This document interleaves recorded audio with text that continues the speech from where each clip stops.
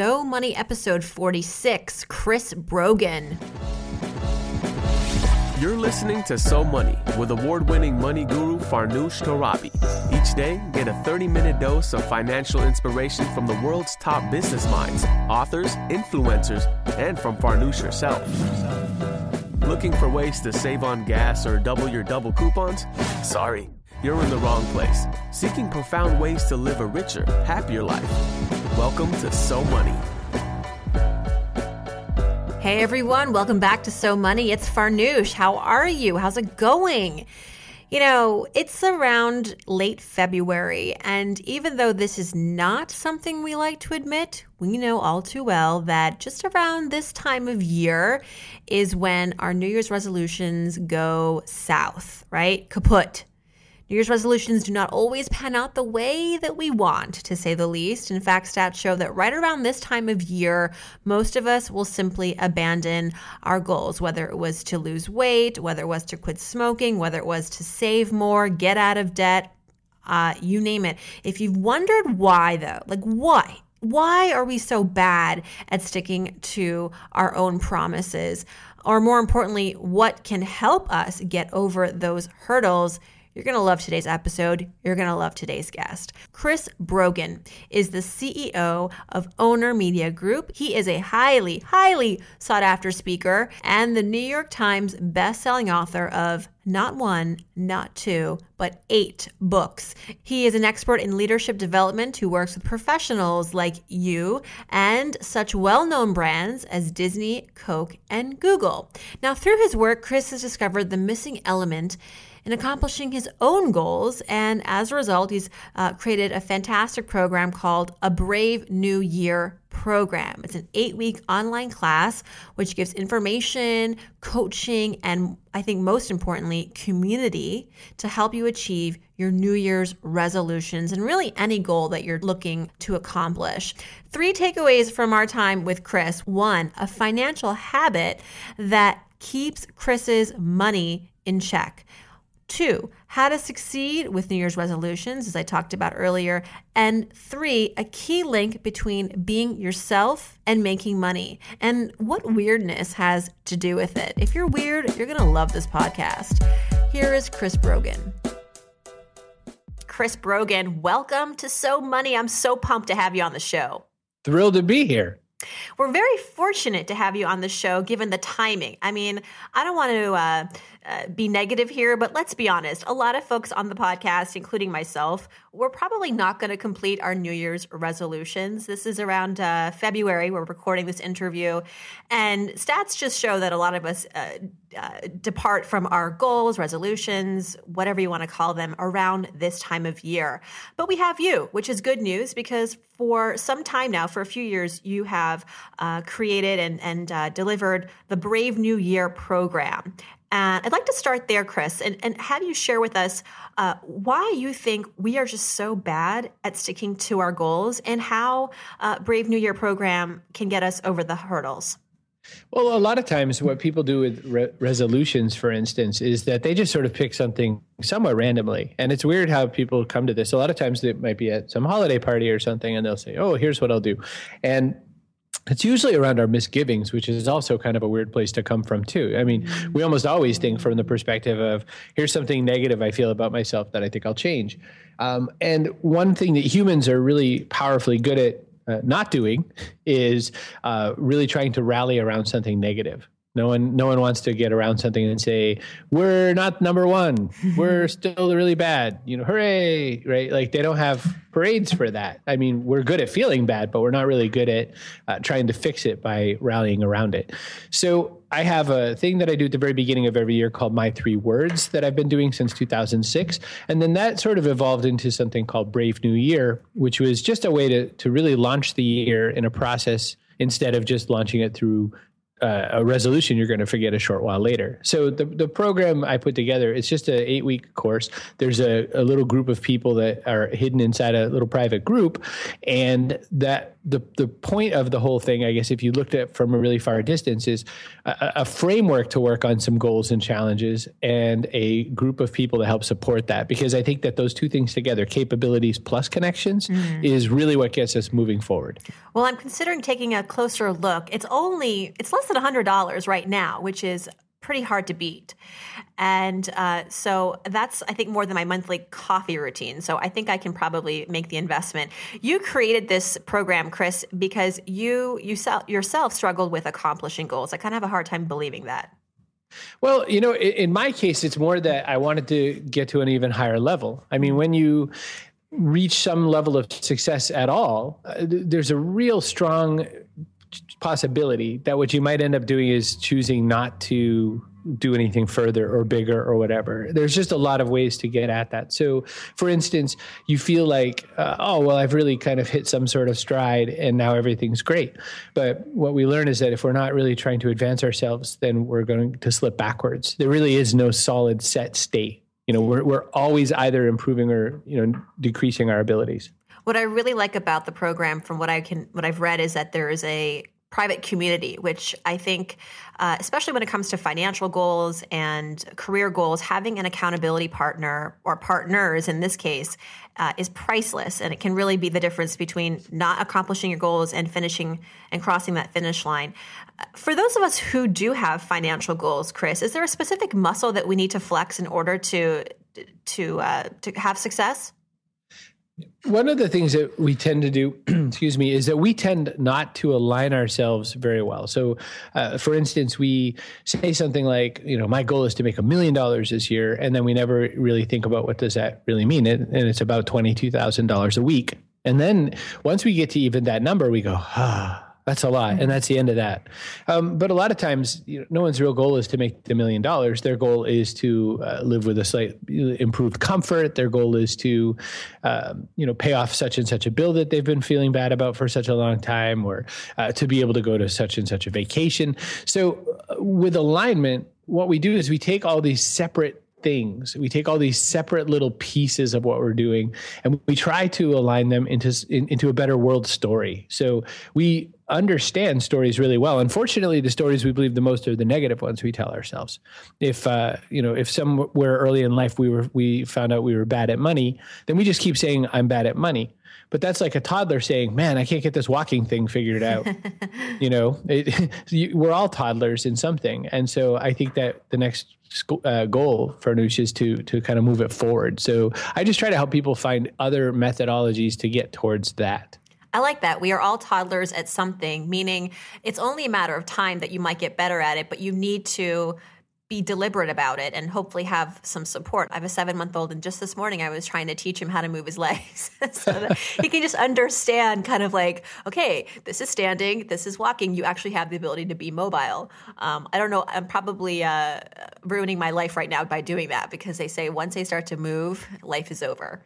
Well, right. Why? I was thinking that, like, why rush it? Why rush it? You can grab lots of things. Exactly.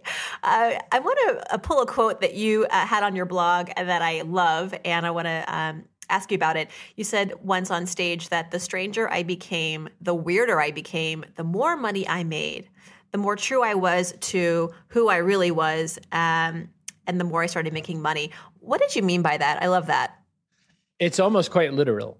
What I found was that a lot of our life, since maybe, let's say, 5th grade or so, age 11, maybe age 10, we start trying to hide who we really are. And it usually comes because either our parents or most often some kid at school says, why are you doing that? That's weird. Mm. And you suddenly go, oh, I've just stepped past some line and I didn't even know there was a line. And that's where things get crazy. So I think that once that happens, then we start trying to figure out how to fit in. And then there's a lot around us that forces us to try even harder to fit in. And so as we kind of go through life, we get towards like high school age and, oh my gosh, there's nothing, that's the only thing you want in life is to be invisible. We get to college sometimes and we do that thing where we try to stand out, but we do it in fake, ways that don't really match who we are.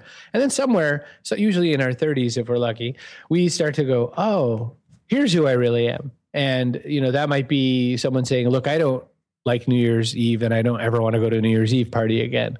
Or it might be, I like business casual. I like casual. I don't think I ever want to dress formally. Or someone will say, hey, I want to wear a suit every day, even if I'm not meeting anybody. If I'm just sitting in my house talking to myself, I'd like to be in a suit. But I think that, when we get to those places that we start understanding who we really are, it's the alignment thing. And for me, I'm weird. I see things different ways. I communicate in a different way than other people. I use words that people don't tend to use the way I do. And, I talk about things that people are really not intended on talking about, like pooping. And I find that, if you're on a stage with 7,000 people and you say, think about the last time you were pooping and checking your email at the same time, almost always the audience will go, oh, and then I'll pause and make a face and I'll go, oh, like you don't poop. Right. And the truth is we do. And we do check our email whether or not we want to tell other people we do. And my point as a marketing person in that moment is to say, don't make your email 8,000 words long because, you don't want wish that kind of poop on anyone. And see, there's the bad joke. But Farnoosh, there's a point because the other opposite of that is saying the same thing everyone says using the same language everyone says. And it's the same as me saying to you, when was the last time you saw a mile marker on the highway? Right. Don't you think it's a shame that we don't encourage weirdness in school? I've done a lot of research on risk and what keeps us from taking risks. And I think being weird is a risk sometimes, especially in a conforming society. School is sometimes where we are turned off by, taking risks and being independent and being really tapping into our individualism. Because it's such a conforming institution. What do you think about that? Should schools start to be more cognizant of promoting, independence and weirdness?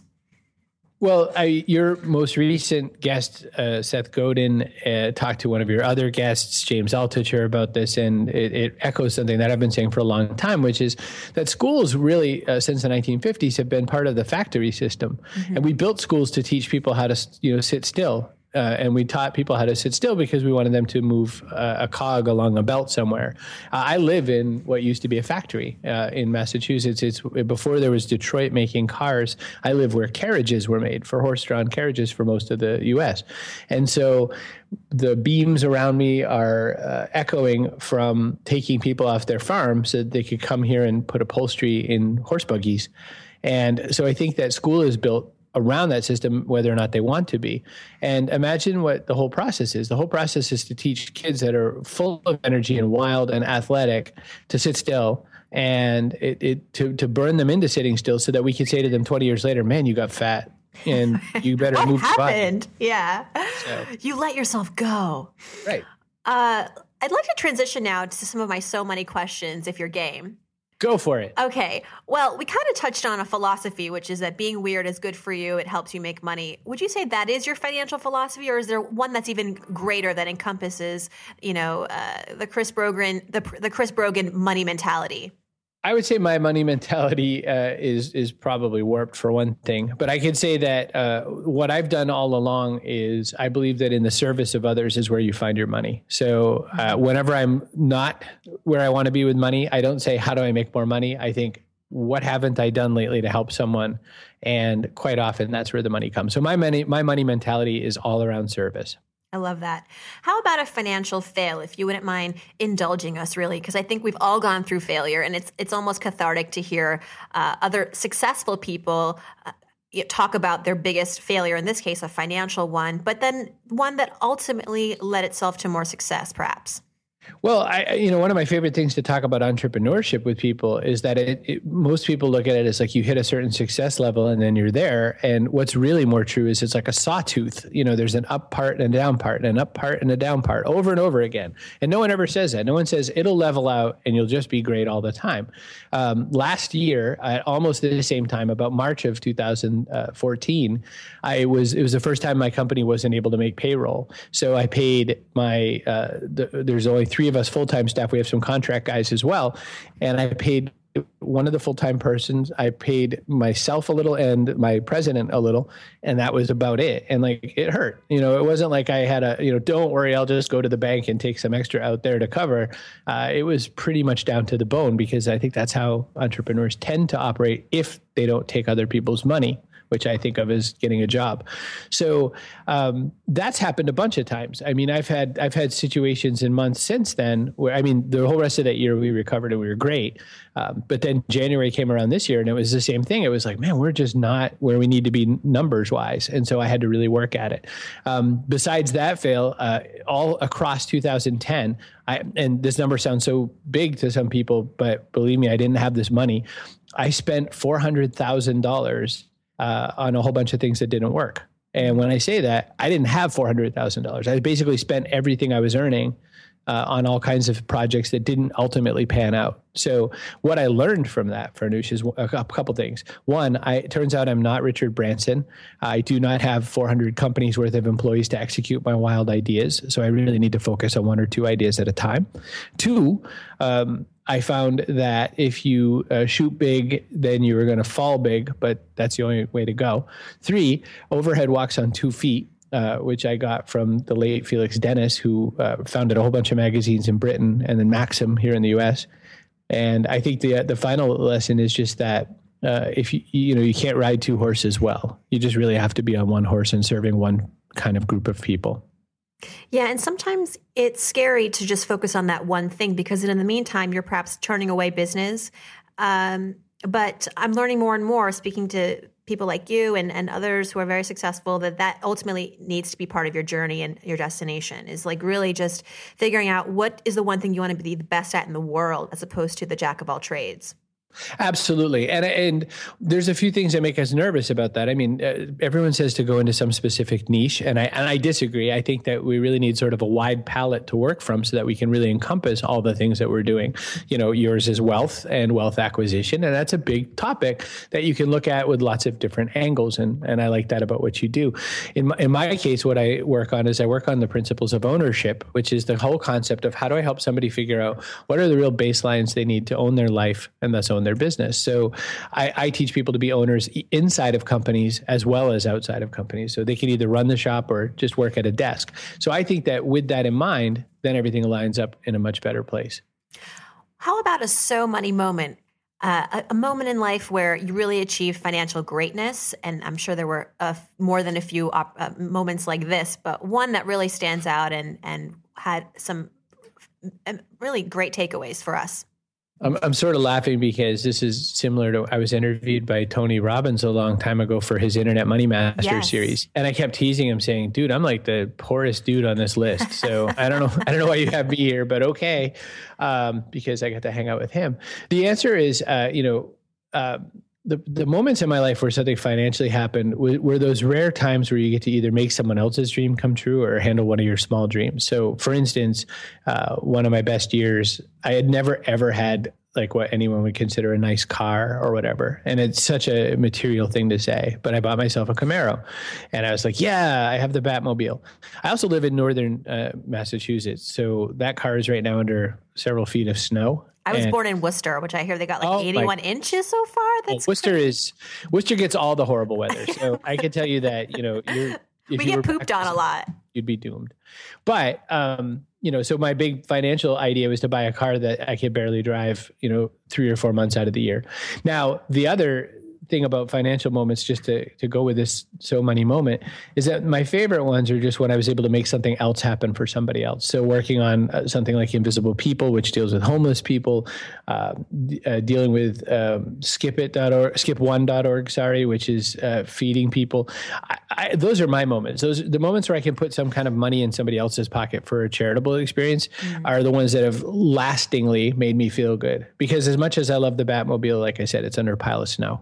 Well, it's been proven that when we invest our money in things that create experiences, good memories, charitable actions, those actually correlate to higher levels of happiness, whereas buying the Camaro or buying a sweater from Banana Republic, whatever your jam is, like that is not going, maybe in that moment you're excited about it, but it really doesn't last. Right. No, absolutely. I think that I think it's one of those things where if you're someone who's not come from money, there's that moment you have to go through where you have to spend your money and you have to go, yay. And then, luckily, if you're lucky, you kind of grow up about it and you go, okay, now I'm going to try to live like somebody different. And right. That's the way I look at it. I don't need 20 really fancy watches. I have 2 that I like. That's all. How about habits, Chris? What are some habits that you practice that necessarily help keep your business and also your financial health in check? I've been working on this a while, and I think that, really good discipline is basically based on good commitment, which is based on loving yourself. So, for instance, I go to the gym quite often, and I think that habit of really working my body helps me in a lot of ways with my business, because it reminds me that, your goals sometimes don't look like they're as close as they are, but they're made out of what you do every day. I think that the other kind of habits that I do that are a little bit more tactical for people I don't read email first thing in the morning. I always tell people that your email is the perfect delivery system of other people's priorities. And so why would you ever want to start your day genius reading other people's stuff? So thanks for framing it that way. I never thought of it like that.